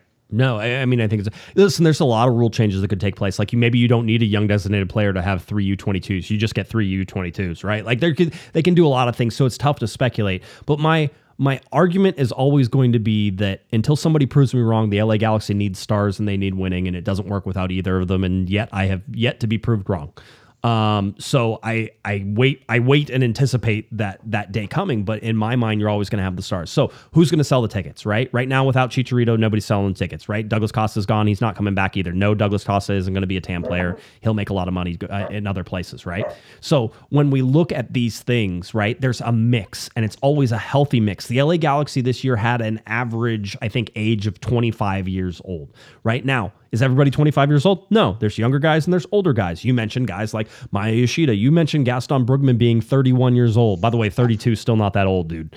Not even in MLS ranks is 32 old. Yes, for a midfielder, maybe getting up there in years, but still plenty of years, a couple good years still left on Brugman. You mentioned Jonathan Bond before we started talking about him being 30 years old. Goalkeepers don't even like grow up until they're 31, 32, 33, right? So my son will be 30 in December. So there. So see, if he was a goalkeeper, I would say that he's just about ready to hit his prime, right? Those 30 to 40 years are where goalkeepers really strive, right? So those are the things that you see. I think there are going to be a lot of I think there's going to be some turnover. I don't think it's anywhere near what people think it's going to be. I think there are a lot of pieces and depth pieces in place for the LA Galaxy to sort of put some stuff together that could really work for next season. And I think that Greg Vanney's going to get a chance to do that. And somebody said, it's fine. Greg Vanney can stay just as long as he doesn't make designated player decisions. Well, who do you think's going to make them? Do you think they're suddenly going to install somebody above Greg Vanney who's going to make soccer decisions? That's not how that works, right? This is the model that they wanted to talk about. I even talked about this, Kevin, on, I think, Thursday night, which is if you're going to fire Greg Vanney, who's out there looking for a coach right now? Who in the LA Galaxy is looking for the soccer operations guys? Are all Greg Vanney. Greg Vanney's the top of that, and then all the soccer operations guys, right? Tom Braun is the president of the business side. He's not looking for a coach. He's a business guy. He's not a soccer operations guy. So who is it that would be out there looking for a new coach? The only person I can think of that's at the top of the pyramid that could start the thing is Dan Beckerman. And is Dan Beckerman the guy who you want to look for a new soccer coach? Maybe if someone wakes Phil Anschutz, and reminds him he has a soccer team. Weekend at Bernie's. I'm convinced. It's Weekend at Bernie's time. You know, the way it works is, of course, Greg Vanney, I don't know if Will Kuntz goes to him or, Greg walks down the corridor at the office there and pops into Will Kuntz's office. But at some point, there's a conversation. Hey, how do you want to play? What's your formation? What's your tactical, approach going to be next season? Here's how I'm going to play. What do you need to make that work? I need a winger and I need a backup goalkeeper, whatever it is he needs. And then Will Kuntz goes out and finds that. Or he comes back and says, I couldn't get that winger, but I got a really good central midfielder. Would that work? And that's how it happens. It's not like Will Kuntz just comes in with a bunch of baseball cards and dumps them on his desk and says, here's your team. Yeah. Yeah, I mean, the Galaxy, and this was, I think, at the beginning of this year, or maybe the end of last year, where we were talking about ghost teams and the Galaxy's ability to put ghost teams together. Might have been last year, where the Galaxy were starting to put a ghost team. Ghost teams are that you have, basically different levels of players put on teams, and then if you go and you say, I need a midfielder, then you go to those ghost teams and you say, well, how much money do we have to spend? Oh, we have this. Okay, then let's go to this team, and this is your midfielder. This is the fourth guy. He's over here in France. He fits the style of play that you want. He's this. We're going to have to spend this much money on him, and this is what we expect. That's what ghost teams are. The ability to have a list of guys ready whenever you need to make moves. Those ghost teams go into action in the offseason. In fact, the ghost teams are already in action right now, and they're moving players around constantly. That's what the scouting job is to do, is to fill those ghost teams. That way, whenever Greg needs a player and he needs to pull a trigger, that's what happens, right? So, this is... by the way, since we're talking about Will Kuntz a lot, since he left the Yankees, they have not won a World Series. And since he left LAFC, they have not won a Supporters Shield. Crazy. Interesting. Mind-blowing stats, Kevin. Mind-blowing. That's why we have you on the show. Let's go to Gary. Gary gave us a $5 super chat. Says, thank you very much to the both of you for all the hard work and dedication. It is very much appreciated. Thank you, Gary. We appreciate you always in the chat room. You're excellent. Very good. Jose, by the way, his very first super chat on the live stream, and he gives us a $20 super chat. Wow, goes big out of the gate first time. Just that's like a DP. That's like Zlatan. Go big or go home. Yeah. He saw that it's TAM money. Right, that's what he said. So Jose says, I understand that Greg Vanney will be back, and I'm rooting for him to succeed, but I'm tired of the predictability of his tactics and lack of not being able to adjust. It's sad when we know our coach does not have a plan B in his playbook. I would disagree entirely. Greg Vanney is a second half team coach. All he does is adjust. I would argue that you want a guy who can come out of the gate stronger. The Galaxy have usually been a better second half team than a first half team. That's not season, that's game, right? They've been they usually adjust in the second half better than they normally do. You know who the best coach I've been around? I mean, Bruce. Yes. I know. I don't know what Bruce's magic was, but I thought Ziggy was really good at making halftime adjustments. Steve Cherundolo was last year when LAFC was so good in the second half, but he didn't really make adjustments. He just had horses on the bench that no one else could match. Ziggy didn't have horses, but he was able to tactically make changes. I thought he was a great halftime manager. It's always talking about this, and this is perspective that you want, and maybe it's perspective that you don't want. It's just my perspective on having talked to every coach since Bruce Arena was here, and sort of watching them and seeing things. Bruce was a great coach, Kevin, but I don't know about you, but I always feel like he was like pixie dusting it half the time. Like Bruce would just do something and it would work. And you're like, man, coaching's so easy. All you have to do is do this. Bruce is so good. Like, to me, Bruce is not a great tactical manager. Bruce is a man manager, and he was able to get the most out of guys, whether or not, however, I don't know that he necessarily cared about what the tactics were. He just knew that these guys would fit in this direction. Well, Beckham said that. He played for Sir Alex Ferguson, at Manchester United, and he said Bruce was the best man manager ever played for. One of Bruce's lessons was, he said, everyone says you should treat all the players the same. He said, that's such a fallacy. Am I going to treat David Beckham the same as I treat some 16-year-old kid that just came up from Galaxy 2? Right. Well, I don't think they had Galaxy 2 then, but the point being some young kid. No, Beckham has earned different treatment. What you need to do is make sure that everyone respects those decisions. Yeah, we know David Beckham earned it. We know I got to carry the dirty laundry because I'm the new kid, and everyone understands it, and it doesn't change. If he scores a couple of goals, then he doesn't have to carry the dirty laundry anymore. No. You're the 16-year-old, you're going to be doing that. You're going to be, no. And I agree. He was the manager. tactically for me, I maybe this is wrong, but in terms of explaining the game, explaining what he wants to see, I understand the way that Greg Vanney tries to coach, and it just fits my head for whatever reason. I see a lot of the same things whenever I'm watching the game. Usually he and I come to an agreement whenever I say, hey, I saw this. He's like, no, you're right. Which always makes me feel good, which happens twice a year. So, well, let's be honest with Bruce.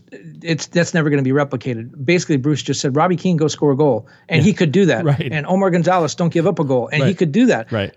Most teams don't have that. Well, I mean, it's sort of like, whenever you have GBS and it's like, hey, your idea here is just to cross the ball to Zlatan. Right. Cordy. Right. Yeah. Just get there and cross the ball to Zlatan. All right. That's all you need to do. It's a thing. And Don, by the way, says Bruce expects players to play hard. He has midfielders who have fouled and his teams could park the bus. They they were defensively sound. They always were. But if you ever watched Bruce's training, it wasn't like he was sitting there talking about tactics and doing this stuff. He just got guys who knew what they were doing. And then he would yell at them whenever they didn't do what they were supposed to do. And I don't want that to sound like that's a diss on what Bruce did. It's genius level. It's above. Maybe it's a different plane than I'm operating on because he just had that ability. I see the guys who come in. I see Analfo. I saw Siggy Schmidt. I saw Dominic Kinnear, who I have just so much respect for. Dominic Kinnear is at one of the tops of my coaching pyramids as well. Just how his ability to motivate players, and he's winning a Supporter Shield with Cincinnati. Just the ability to get the most out of players was a Dominic Kinnear guy and to be relatable. And again, a really good he's on a similar plane maybe to Bruce in a lot of ways.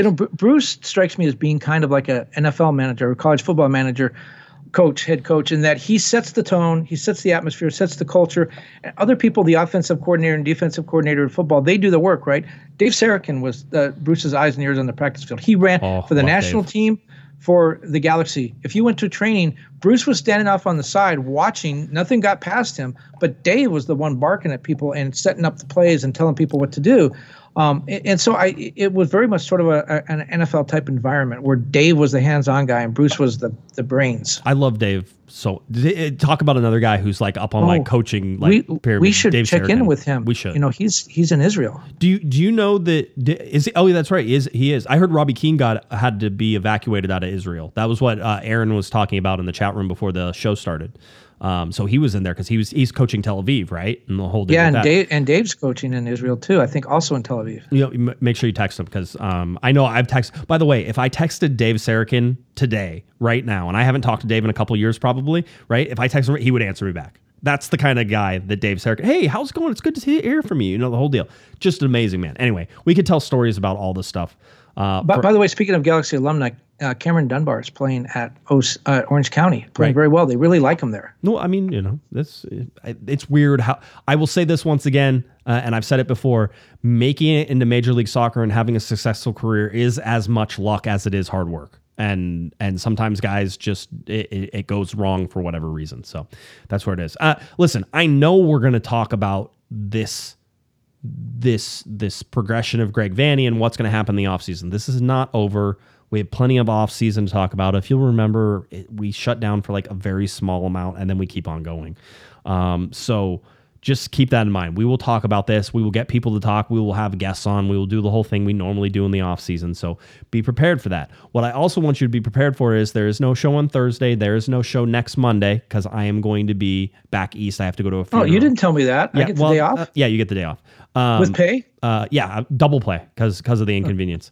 But I have a funeral to go to in Virginia, so I will be back there with my family doing that, and then I will be back. And so our next show is a week from this coming Thursday, all right? So everybody be prepared for that.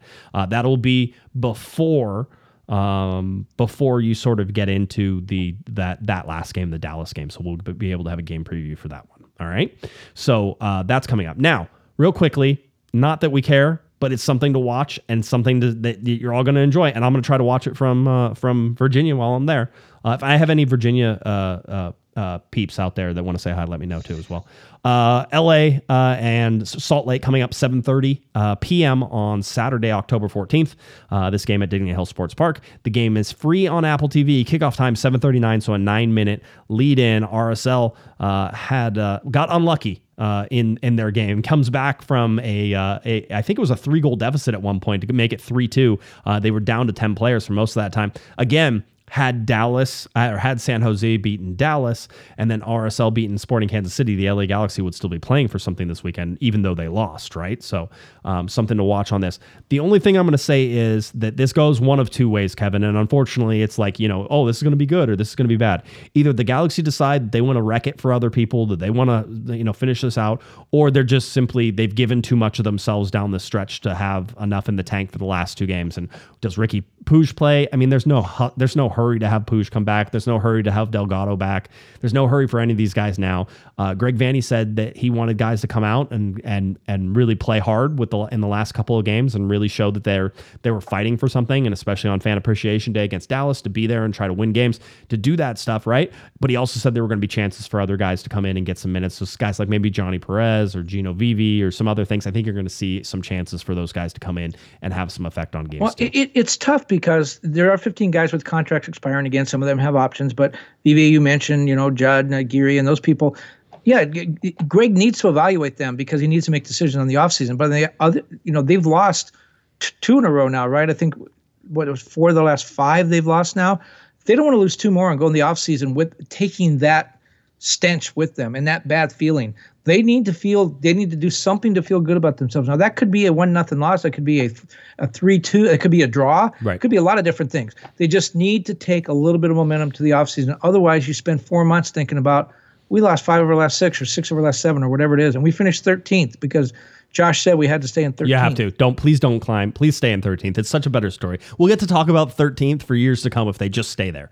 And we'll go back and actually see what it is. By the way, somebody had put in here, they said that I needed to ask Chris Tucker. Who was it? Let's see. I think I missed it. And I just remember, Will I Am basically said a $5.69 super chat. Can you ask your good friend Chris Tucker if we broke a record for the most time in 13th place? Thank you for that, Will. I appreciate you. If you're still listening, I apologize that it's been so long to get there. It will be. I do sort of want to see if that's the longest the Galaxy have ever stayed in any place. It feels like they were just glued there. So as far as I'm concerned, if you don't finish 13th, I don't want to talk to you for the next 4 months. You know what the weirdest part about? They were the 3rd hottest team in the league all summer. Yeah, and they never moved. No, that's because the hole was so deep. Jonathan Bond talked about it. He said the hole was so deep. He goes, we were playing behind the 8 ball the whole time. So yeah, it'll be interesting to sort of see how these last 2 games get played out. You probably won't have game coverage from me on Saturday night. I doubt I'll be able to pull that off, but we'll see. Maybe I'll be back at the hotel and I can watch it and do that, but I wouldn't count on me at this point. Here is my thing that I will leave everybody with, even before the season is officially over. There will come a time when the games end, right? The games will stop, Kevin. The end of the season is there. The Galaxy will tell us that they're going to have exit interviews and never do it. And then that's my favorite part. It's my favorite part of the offseason, right? And we will have sort of this ending, and it's weird for the show because the show doesn't really stop. Sometimes we take a week off just to sort of shake things off and give us a breather on the show from doing it 2 times a week. But we get into the off season and we start going into that off season, and there's something that happens in the off season. And this is the optimistic part of every season that happens, is you start looking forward to the next year. You start missing soccer because for a while, Kevin, I think Galaxy fans are going to be okay with not watching the Galaxy play for, maybe the first 3 or 4 weeks. They're like, okay, I think I'm okay. I'll survive the whole deal. And then you're going to get into the spot where there's super drafts and there's all these other things, and the playoffs are going to be over, and you're going to start to miss soccer, and you're going to start to want to be back. And then there's going to be this hope. There's like, there's a chance the Galaxy could be good this year. Look at the possibilities. And then there's the transfer window and everything that happens in the offseason. These are some of the best parts of the year, is this preseason part of the LA Galaxy and getting ready for it. It happens every year. And every year we get because the records are 0-0. Everyone's in first place. Everybody's in first place. Every hope springs eternal, right? You come back and you're like, this could be the year. And the Galaxy have a chance to make some big splashes with some designated player signings, right? There's a whole bunch of things that lead. And eventually it's going to come and you're going to anticipate opening day again. And you're going to enjoy that feeling. So while I say that the end of the season, especially this season, is always, it's a bit embarrassing to see the Galaxy not make the playoffs again. And I think that's a valuable and appropriate feeling if you're an LA Galaxy fan, to be embarrassed by the way that this season went from the very, very, very beginning all the way to the end. It was not a year in which the LA Galaxy even for one moment, showed that they were the LA Galaxy of yore, that they were the crown jewel of Major League Soccer. And I think the entire organization has to reckon with that, of which they put out for the first half of the season for sure. Right. Well, you know what you talked about, it gives me goosebumps because, man, spring training was always my favorite part of being a baseball writer. Everybody was going to hit 60 homers. Everybody was going to win 20. Every pitcher was going to win 20 games. It was so much fun to be there. And then the season would start, and after a week, you realize that none of that was going to happen. No, it's not going to happen. But yeah. I want to say one thing really quickly about the exit interviews, because I was actually thinking about Giassi's Artists the other day. The way exit interviews work in every other sport is you go to the stadium the day after the team's season is over, or they're eliminated from the playoffs, or whatever it is. And this happens whether a team finishes last place or loses in the 7th game of the World Series. You go to the stadium the next day. Everybody comes in to clean out their lockers. There's a time period, and you just hang around the locker room and you talk to whoever you want. You want to talk to Clayton Kershaw? Great. You want to talk to whomever, the backup bullpen catcher? He's there. And you go talk to anybody you want.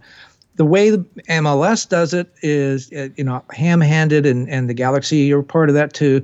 They tell you exit interviews on Tuesday, come on out, and then you can't see anybody. The guy you wanted already went back to Uruguay, or he's not coming in today, and you get 2 or 3 people outside the locker room, and you can't ask any personal questions about contracts or anything else. It's micromanaged, and I say all that because it certainly doesn't work and it doesn't give us the information we need. But I'll never forget, every year we saw Giassi's Artists, and this is when he was a star, not a kid.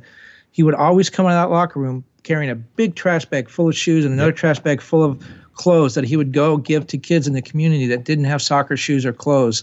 And he did that every year. What he would do is, as people were cleaning out their locker, you'd see him throwing shoes in the trash or whatever. Giassi would say, put it in the bag.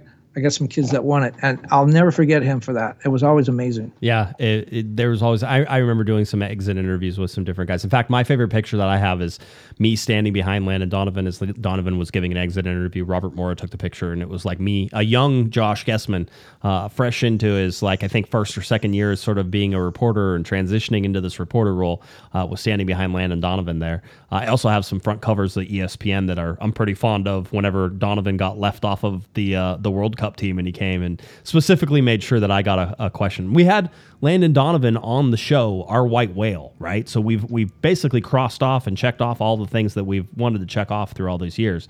We finally got it done. And so this has been a weird year. Absolutely weird. If the Galaxy and the players had to go through some of the stuff that we had to go through just in terms of the weirdness of this year, I can understand it being one that you feel like you didn't give your best, because I feel I didn't give my best, Kevin. I feel like I was hindered. What year was weirder, this one or the COVID year? I'm gonna say something that history will judge me poorly for. This year was weirder, and the only reason was COVID was a year this podcast thrived.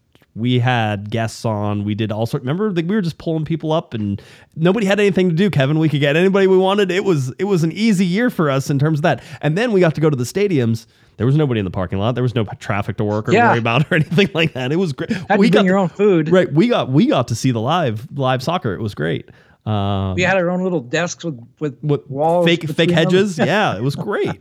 All those things. So, obviously within the context of the pandemic, not great, but for what we had to do, it was actually kind of enjoyable in what we were able to do. That being said, this year's been weird. 2017 was one of our better years on the podcast too, and the Galaxy were horrible. That's not this year. This year was bad on a lot of levels, and I don't think the podcast has been the best this year. It just hasn't been. I think this year's been harder for me because it's been a weird year, but everything is normal outside of that. You're still expected to produce good stories, produce good podcasts. I think in the COVID year, there was a lot of relaxing. It's like, I can't talk to anybody, so the story's going to suck. Can't really analyze things on the podcast because we really didn't see anything or talk to anybody. So it just felt like it was kind of relaxed. We'll do the best we can. And sometimes it came out pretty good. This year, it's like, hey, all the resources were there. It's just nothing fit because it was so weird. It was a weird year. I'll be happy whenever there's 2 games left, and I'll be happy when there's no games left, and I'll be happy to have a little break, and then we'll come back and we'll get ready to rock and roll again. It's how it always is. It's a cycle. It keeps going round and round, up and down in a circle. So that's where we're at. Anything else you want to talk about, Kevin? Because we've rambled on for plenty of time tonight. But we gave everybody a good show because we're deep into stoppage time. Yeah, I mean, this is one. They held up the board. There were 30 minutes of added time on this one. But the other thing is we don't have a show on Thursday, so you might as well enjoy this one a couple times, I guess. So anyway, that's what it is. You can be Team Kevin or Team Josh with the debate that we had earlier, so we could see those hashtags out on Twitter or your preferred social media. That's fine. You're back in 13th place again. Yeah. Yeah. I'm gonna get a shirt that just says 13th on it. Just 13th. That'd be awesome. I just want it. I just want it for me. I don't care if anybody else 13 is actually a lucky number in Venezuela. That's good to know. That's why you see a lot of top Venezuelan athletes in whatever sport. They wear the number 13. It's a lucky number. It's 13 is a lucky number in the religion of Taylor Swift as well. So is it? Oh yeah. Her lucky number is 13. Yeah. But Kelsey is 85, isn't he? 87. He looks like he's 27, 28 to me. But you were talking about his age. Oh, not his age. No, okay. his number. His number. Got it. His number. Perfect. No problems. She doesn't go to the game this weekend. He gets hurt. I don't know. That's weird. I'm just saying she's a witch. That's all. I mean, a good witch, but a witch. All right. Why don't you tell people where they can find? Oh, wait. No, I say that for you. Everybody else on the podcast, I get them to say it, but I don't trust you to say it. That's right. Okay, I remember. If you're looking for Mr. Kevin Baxter on Twitter, it's at kbaxter11. Head on over to latimes.com for all of Kevin's wonderful writing. He's there. He's ready to listen to you on Twitter, so please reach out. Tell him that you think he's the smartest one on the show or whatever other lies you want to tell him so that way he comes back on the show all the time. Kevin Baxter's right there for you at kbaxter11 at latimes.com. All right. If you're looking for me on Twitter, it's at jguesman, JGUESMAN, and of course at Galaxy Podcast on Threads as well. Cornerofthegalaxy.com, our YouTube channel, our Spotify channel, Apple, iTunes, any of those places that you want to look for a podcast, you can find Corner of the Galaxy. We are there. For Mr. Kevin the Panda Baxter, I'm Josh Pato Guessman. You've been listening. You've been watching to Corner of the Galaxy from the box on cornerofthegalaxy.com. Take it away, Mr. Michael Arajo. You've been listening to the Corner of the Galaxy podcast on cornerofthegalaxy.com. You can follow the show on Twitter and Instagram at Galaxy Podcast, and be sure to check out and subscribe to iTunes, Stitcher, and Facebook by searching for Corner of the Galaxy. Fans, we thank you for listening, and we ask that you be kind and courteous to your neighbors as you leave the podcast. We thank you for joining us and look forward to seeing you again. Until then, I'm Michael Arajo, and on behalf of the entire Corner of the Galaxy crew, goodbye, everybody.